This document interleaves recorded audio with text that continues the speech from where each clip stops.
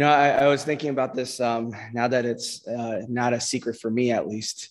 It's hard for me to keep these, but for just a announcements as I think about this sermon of just how we're going to speak about Jesus feeding the 5,000, and just the one that really stands out in all four gospels it's spoken about is that things that really stand out in your life, you remember, you kind of know the circumstances. It places an important thing, a place in your heart.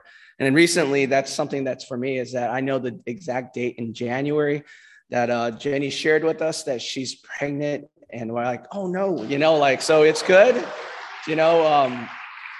We're expecting our third, but I couldn't sleep that night. I'll say that.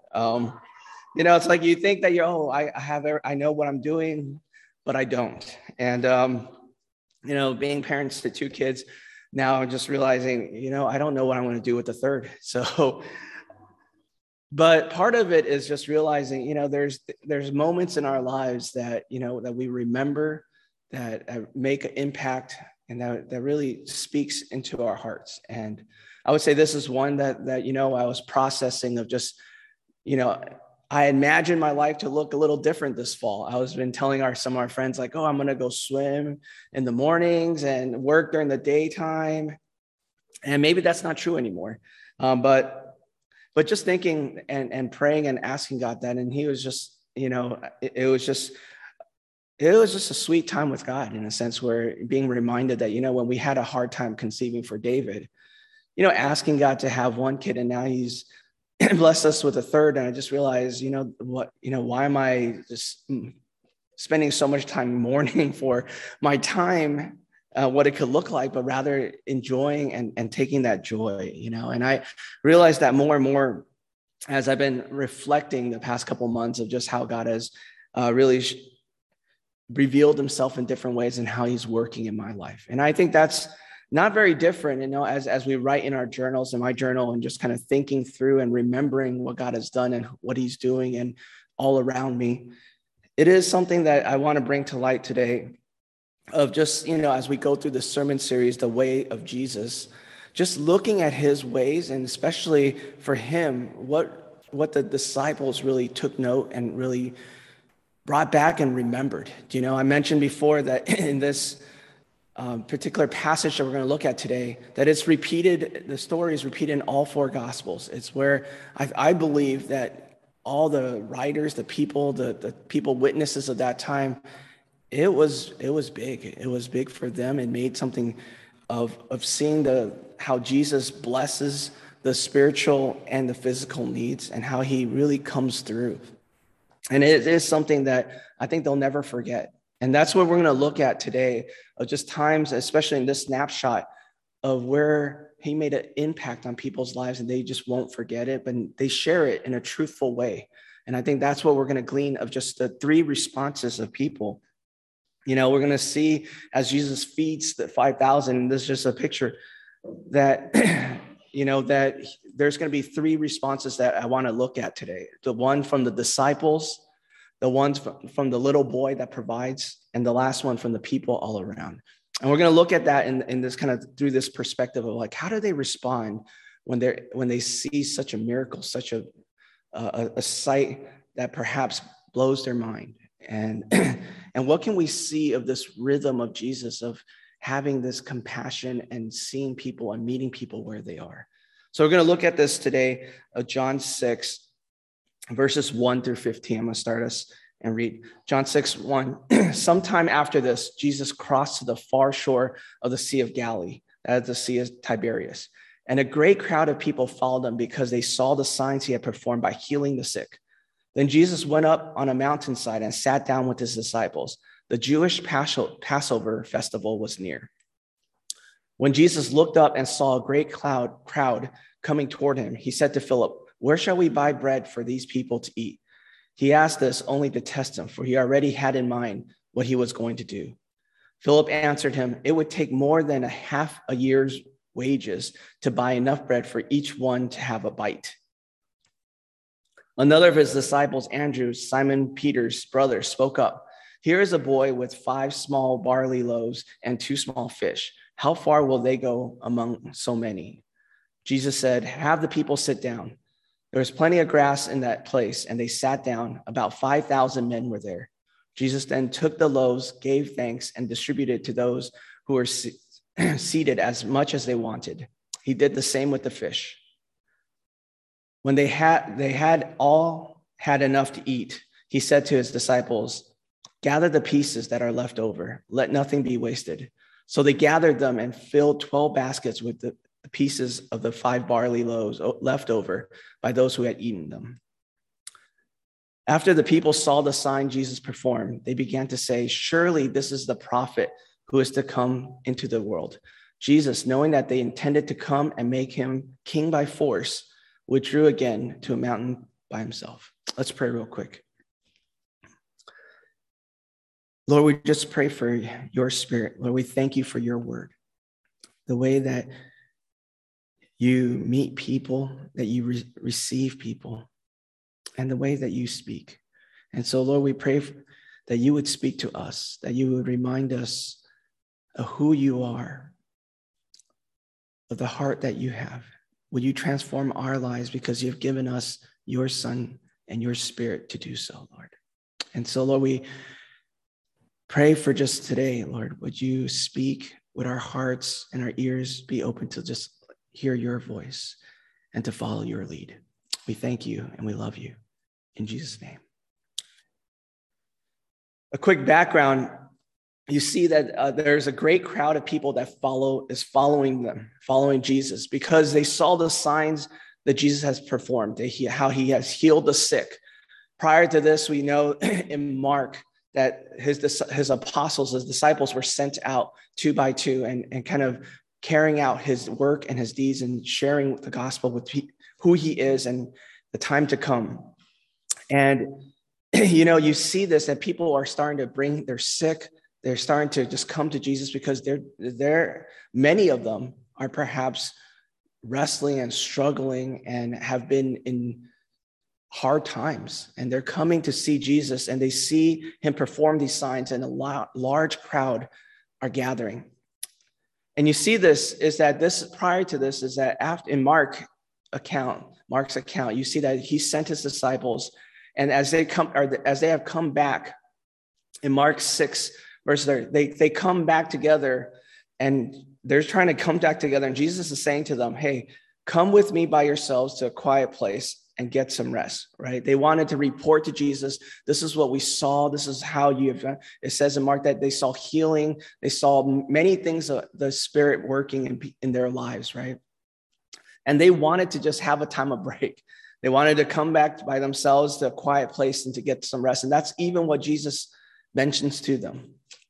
But what's interesting and what's really standing out in the way that Jesus, his rhythms, his heart, is that he says this in Mark right afterwards. He says, when Jesus landed and saw a large crowd, he had compassion on them because they were like sheep without a shepherd. So he began teaching them many things.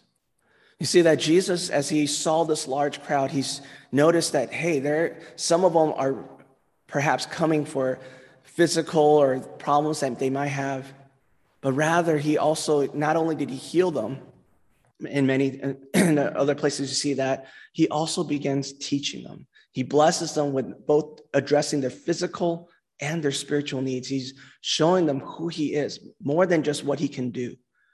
Right? And this is the background as we see of the feeding of 5,000. You see that people are gathering, the disciples are tired, they're coming together, they wanted their time together, and Jesus has compassion on this crowd that's gathering. Right? And what we read, we're going to look into this, is that backdrop of Jesus meeting the 5,000 is what we're going to see how the disciples respond, how this little boy responded, and how the people around are responding. Right? And I think the first thing that I want to mention is the disciples. They see Jesus working. They've been sent out. They've seen miracles. But Jesus gives them this continued grace and patience. Right? Jesus is giving them a test. He says, where shall we buy bread for these people to eat? In John 6. He brings it up to Philip. Where should we buy bread? He sees them. He has compassion. He's teaching. They realize it's getting late. You can't send them out. And he says, where should we buy bread for people for these people to eat. And as he's asking that question, I think what's interesting to me is that he knows what he is already have in mind to do. But more so than that, as he's asking, he's being patient with them and training and teaching them. Because what's interesting is that there's 5,000 people gathered, and that's only of men that's recorded, right? We don't know if there's how many women, children. There's probably maybe perhaps 10,000 or more. I was Googling for a picture of what does it look like to see 5,000 or 10,000 people. And I was trying to figure out like what a picture that could depict this. And I saw this as the 1981 inauguration of Ronald Reagan. They took a picture of this inauguration. And, New York Times, you can't see at the bottom right as much, but New York Times says they're estimating about 10,000 people were in attendance during that inauguration. Now, I just wanted you to kind of have that picture in mind, because sometimes we read this, there's 5,000 people, we're like kind of just thinking, oh man, that's just a number. But imagine the disciples when they saw this many people perhaps gathering together, waiting, wanting Jesus. What would their response be, right? Knowing that they're tired. Perhaps it's not very different than for us, right? When we think about when we're busy, we're tired, we're getting through from one thing to another, and we see this huge need perhaps. We see Jesus having compassion on people, and we see people that he's bringing into our lives. Perhaps we struggle with that too. But what's interesting and what sometimes gives me a lot of comfort is the way that Jesus reacts and spends with his disciples. Because their first response to him in Mark 6 is this, Mark 6 verses 35 to 36, right? This is a remote place, they said, and it's already late. They tell Jesus, send the people away so that they can go to the surrounding countryside and villages and buy themselves something to eat. They're like, hey, we already are meeting these crowd of people, thousands of people. We were supposed to go on this personal retreat with you. You stopped, you see this. And then now we know you met people where they are. But send them away. Let them get some food. And you see that this is exact time where Jesus says, no, what do we have? How can we feed them? Right? And when he says that, Philip responds in this. He responds in a way that I feel like I'm sympathetic with. He says he calculates it takes half a year's wages to buy enough bread. He's knowing how much time it takes, how much money it takes. He's calculating, oh, wait, this is the pros, this is the cost analysis. This is what we'll have to do in order to meet what Jesus is saying. And perhaps that's not so different when we see this insurmountable, sometimes difficult things in front of us. That we're thinking, oh, how can I do it? What will it take? How much can I do? But rather, I think what this shows and what we'll see in the next perspective of the little boy is that it depended a lot more on them than on God. What's interesting is that for Philip's response here of calculating, wait, this is how much you really need, this is how much we need to buy for all these people here, is that it takes into just a snapshot without taking into account all that he's experienced so far. What's interesting, if you look through the Gospels of just even before Mark 6 and here in John 6, is that Jesus has healed a man that was lame for 38 years, that he was able to walk. He has already, from Pastor Michael's message, what we see is that all his disciples experienced this wedding feast where he's miraculously turned water into wine. Right? But instead of thinking of all the things that the healings, the miracles, and the possibilities of what Jesus could do, they focused on what they could do. Right? They focus, wait, it would take this much money. They forget that Jesus could rain down manna from heaven if he wanted to feed all these people. But rather, their response is, we can't do it. It's not possible. But what I love about this is that when Jesus had this in mind, he knew what he was going to do. And even more so, his response is so gentle. At the end, it says that they picked up all these loaves of bread that was left over, right? It says here, gather the pieces that are left over. Let nothing be wasted. It's funny, I was reading the like commentaries, and then there's one person that joked, like, this is a way that biblical theology of not to throw away leftovers. It's like Jesus is telling, no, pick up the leftovers, eat it all. But I thought that was funny. But at the same time, the response of Jesus is really striking. He just tells his disciples, pick up the leftovers. This is what I really feel as we see the rhythms and who Jesus is. He's definitely not like me. I'll be like, well, see, I told you, didn't you see this part? Haven't I done this?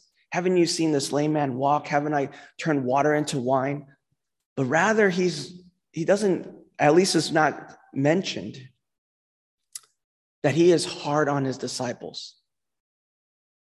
He's not saying, hey, you've seen all this and yet you still lack faith. Rather, he says, no, gather the pieces that are left over. Let nothing be wasted.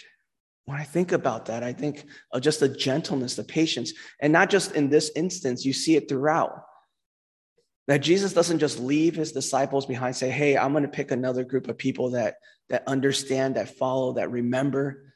No, you see that he walks with them, he breaks bread, he eats with them, he speaks to them, and he encourages them. And that gives me so much peace and comfort, knowing that it's not about what I can do, what I can put together, what I think I can do, even when I mess up. That the message of the gospel, the ways of Jesus, is that he runs after people, that he's willing to pick people back up, that he's not harsh on them.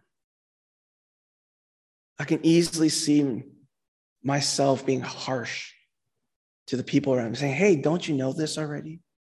But rather, we don't see that in any accounts, that he's harsh with them.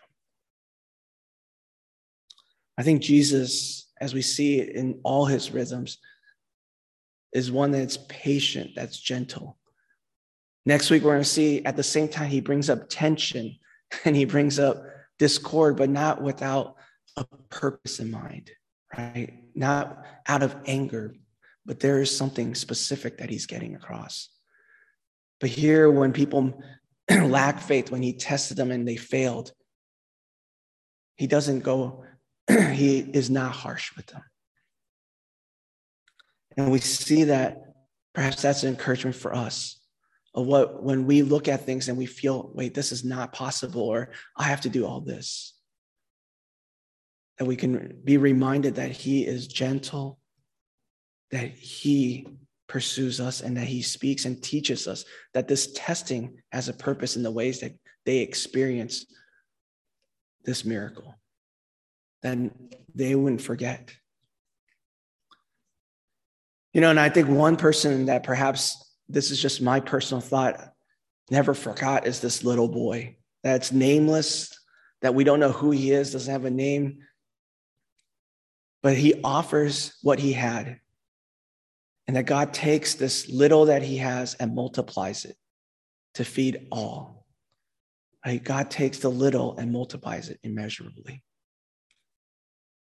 It says that they found this boy Andrew finds this boy with 5 small barley loaves and 2 small fish.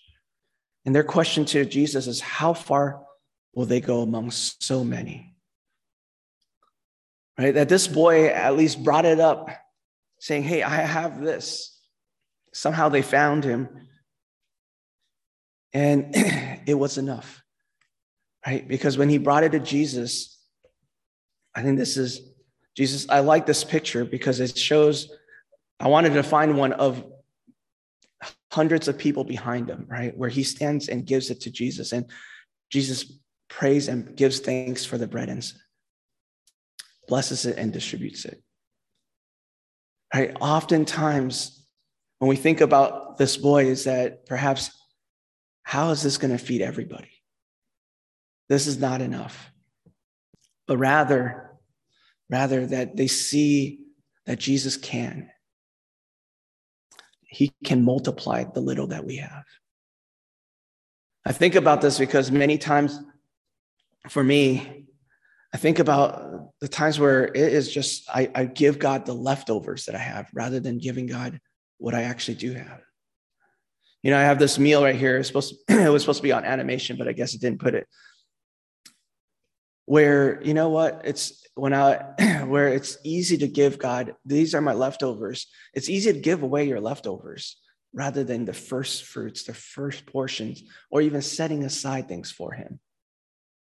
And this specifically for me, from college on, was this idea that I didn't have enough time, as one example. That there's deadlines, there's work to do, there's this much, and I just couldn't do it. There's exams. I remember in my junior year trying to take double majoring and trying to do all these things. And every night I was staying up till 3 to 4 in the morning, trying to finish the homework for the next day. And it got to a point where I just realized I cannot do this. I'm done. Right. And I just remember calling my parents, saying, I'm not going to double major. I'm just going to do this. And I'm happy with this. And I don't know what happened after I dropped that class. I was so free. It was just one class. But at the same time, it was the same time where I started serving and I started being a part of Stepping Stone and seeing, at that time, I was thinking, hey, I'll just help out with the small group. You know, I was an apprentice and I was like, oh, you could count on me to just help out. And that was the time, and that span of time was when we saw our church at the Stepping Stone side grow from about 30 students to about 100 students in that 1 year. And just seeing God work in these ways showed me that, wait, I have the time. And that was also, prior to that, a time where I decided between my relationship with God, that God, I will always try to give you 15 minutes of my day.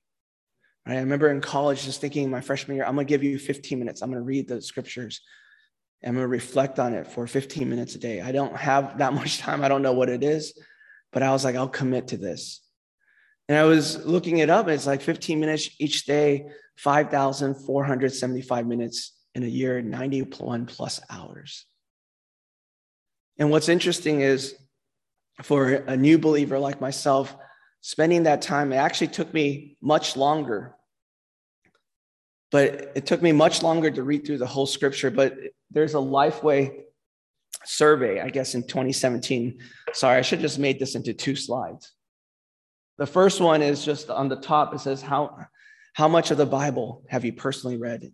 And out of the survey, about 20% of the people said, of 1,000 people said they've read it. So about 200 people have read it over cover to cover. And a majority, and also many of the people have not, right? They read a couple verses, a couple things. And I remember thinking to myself back then in college, just saying, I'm going to give you, God, 15 minutes of my time and just spend that time reading. I'm going to spend that time meditating a lot within that. It took me over 2.5 years, so I probably didn't read that much, okay? Because what it says here, in an average per day on a Crossway research, it takes 74 hours and 28 minutes to read through the whole Bible, right? So I probably should have been able to read it if I read 15 minutes and the whole Bible in a year, but it took me multiple years. But over the years, it got me through. And more than that, what I realized in my time in college is that this relationship with God, that this is something real and something that he speaks, that he cares for who I am. And that he's there and available for each one of us. I realize this more and more is that this idea that many times I think is that, God, I don't have enough, but rather I'm trying to change my rhythm to think, no, God, this is what I have, and I want to give it to you. This boy gave 5 loaves and 2 fish, perhaps what he brought, perhaps what's for his family, perhaps all that he had.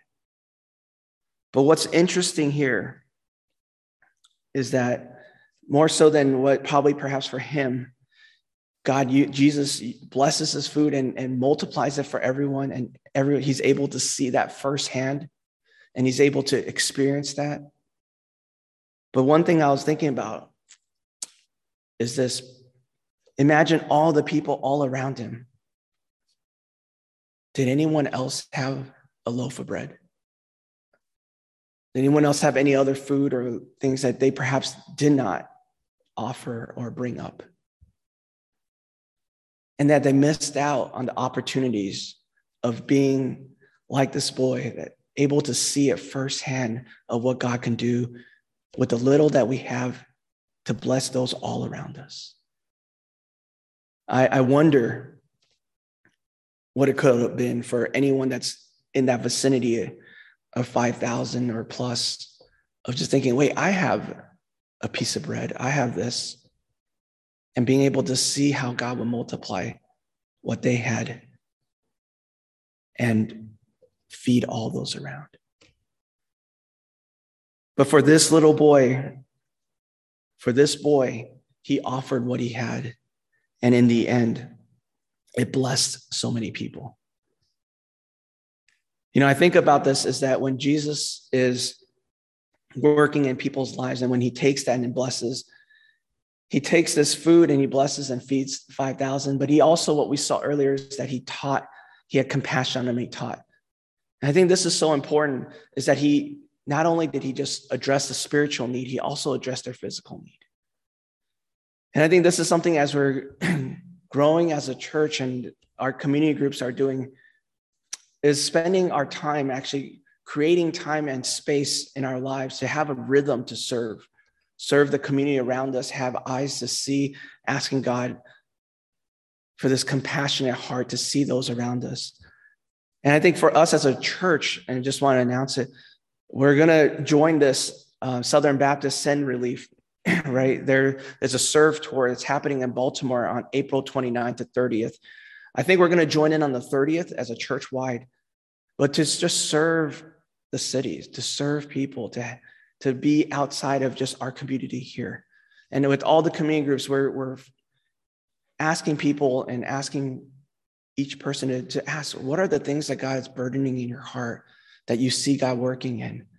It's the same idea of, I think many times we approach people wanting to share their spiritual needs without ever trying to also be a part of their physical needs. I think it goes hand in hand. And something that has been challenging for me too, is that I remember the days where I used to just give people on the homeless people that I met my leftovers. And that made me feel good. It's just like, oh, I'm giving food. But rather it was, I think about it now, years later, just thinking, would I want to eat someone's leftovers that they touched, they went through? Well, what would it look like to have dignity to give because I want to and I choose to and I make that space? And there's plenty of things, I think, for each one of us. It's not about how much, but rather what we see in this story is allowing God to use whatever we have to bless and to make a difference in people's lives around us. Right? I wonder for us as a church, as individuals, what that will look like when we see the little that we have being multiplied by God in the ways that it would bless those around us. Lastly, the third perspective of when he feeds his 5,000 is the people around. You see that the people around us, even with the disciples, even the little boy, they all ate and they all saw this miracle. And perhaps that made a huge impact for them. But what I was thinking about is this: when Jesus took the bread, the loaves, and gave thanks, he distributed to those around there seated. I mentioned earlier that this was near the Jewish Passover, right? And they had leftover bread at the very end. I think that all this is part of what John is mentioning to the people and allowing them to see, even at our time right now, to see culturally, because I think back then people understood it probably perhaps more. The Jewish people, the people that are going to Jesus, they were celebrating the Passover. And the Passover, I'm not sure if you've ever been a part of a Passover, a Seder, and just kind of been a part of this celebration, or at the same time, this remembrance of what God has done. I was fortunate to be asked to join one time and to lead one. And I was like, I don't know what I'm doing.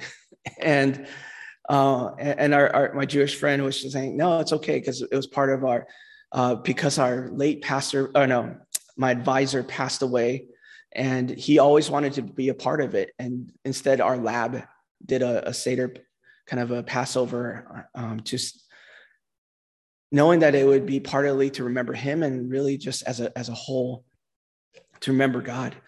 And this I'm showing this background because I want us to see that each one of these things, whether it's on the top right, you see, whether it's a shank of a lamb, kind of just offerings in of what they remember at the temple. There's bitter. I won't go through each one, but each one has a symbolic and a remembrance of what God has done for the Israelites for Exodus as they came out of Egypt, right? That there were bitter vegetables that they could remember. There's mixture of medley of things that they remember, making straws and making the bricks. Each one of them is to remember the importance and who God is and how he has brought them out of Egypt, out of slavery. I bring this because I think for us, it's somewhat of a foreign concept, and it's not something that we're probably thinking about. But I believe the people at that time, in that context with Jesus, they understood this. They understood that this is the Passover, this time. Perhaps it's like Christmas for us, that we remember, as perhaps for those who grew up in the church or in the church now, knowing that it's Christmas about Christ, right? But this is a time where they are remembering what God has brought them to. And I think this, in light of this feeding of the 5,000 of Jesus providing the bread and the leftover, is what the people saw. That no, they're remembering how God promised them, and the promises and the prophecies of to come, and remembering what God has done. That they're taking all that together, and in Passover, realizing surely this is the prophet who is to come into this world. Right? And they wanting to make him, Jesus knowing that, they intended to come and make him king by force. Sometimes I don't blame this group mentality, because if they are familiar with just their history, their heritage, the scriptures, the prophecies, that is what they're looking for. They're looking for a king. They were thinking a king that would restore them, a king that would bring them freedom from the Roman rule. And here you see that Jesus knows what they're thinking, and then he withdraws himself. That he doesn't allow that to happen in ways that he's really addressing, I would say, something deeper, right? He's showing this sign. He's wanting them to connect all the dots, right? And he says this later on in John 6, verses 35. He says, Jesus declares, not to this group, but to another person. He says, I am the bread of life. Whoever comes to me will never go hungry, and whoever believes in me will never be thirsty. You see, I think when he was addressing the group of people here, he was providing for their physical needs. He was speaking of their spiritual needs. But what people saw, perhaps, were how God would take what Jesus would do, would take care of their physical and tangible needs, what their desires were. And they wanted to make him king and to do that, but rather he was saying, no, that is not it. That he was reminding them as he goes away, and this speaks to his disciples and people around him, is that he wants people to understand that he is there to give satisfaction, not of just the tangible needs, but the intangible, the desires of our hearts. That this story isn't so much just about feeding hungry stomachs, but rather the spiritual satisfaction of being fed and being given food, bread of life. Right? That when Jesus says this, he's connecting all this for people to know, and even John, for the audience to understand. That he connects it to this, that he is the bread of life. That he wants people to understand that. And I think when we see this whole picture of Jesus feeding the 5,000, we see that more than just the physical needs that he really addressed, he was also there to address their spiritual needs. that he was sharing and teaching them things about who he is. And I think this is what part of an introduction to next week, of the conversations that Jesus has with people as he meets them in their physical needs, is that he also brings apart tension and brings to light the deep things of people's heart to ask them, who am I and what do you desire? And we're going to see that next week as we see him speak of this bread of life. But for this week, it is something that reminds us that this rhythm that Jesus had, that he had compassion, that he saw people, met people where they were, that he healed but yet spoke into their lives, is one that we could see transformation over time for the disciples. I wish we could know how the boy responded later, but I imagine that that's something that you just don't forget. And for all the people that followed or even walked away from Jesus afterwards, that they understood something more, that Jesus was bringing to the light, that he is the bread of life, that he would bring true satisfaction. And that's something for us as we think about today, is what is that satisfaction for you? And when you feel it, or do you know it? Where do you place yourself in this scene with the disciples, whether presenting an option to Jesus like Andrew, bringing the little boy, or Philip calculating the responses of what would be needed?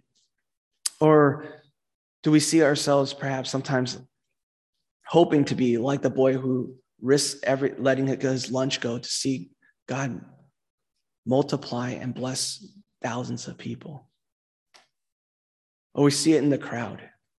You know, when they wanted something, they wanted an outcome that was really more for themselves than what Jesus was doing. I think the takeaway that I would challenge us is, where do we see ourselves in this story of asking, what gives us satisfaction? Is he the bread of life in my life? What do we remember of what he has done? And to ask ourselves, Lord, it's not about me, but about you. And how can you take the little that I have and bless thousands of people around me? Let's pray. Lord, we've been thinking about rhythms for Lent and just praying for this church. Lord, we pray right now, Lord, that asking everyone to take a minute, just in your own prayer. Pray for God to open our eyes, our hearts, to have compassion to see the things around us and in us that breaks God's heart, that he's asking us to join. Spend a minute there just reflecting and praying whatever comes into your mind.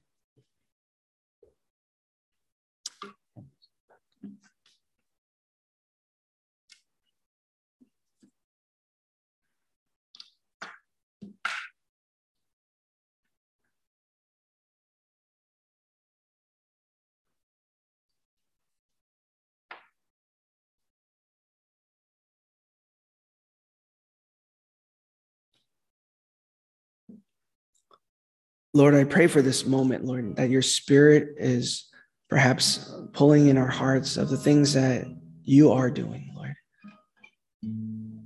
Lord, enable us, strengthen us in ways that we would have this compassionate heart of yours, Lord.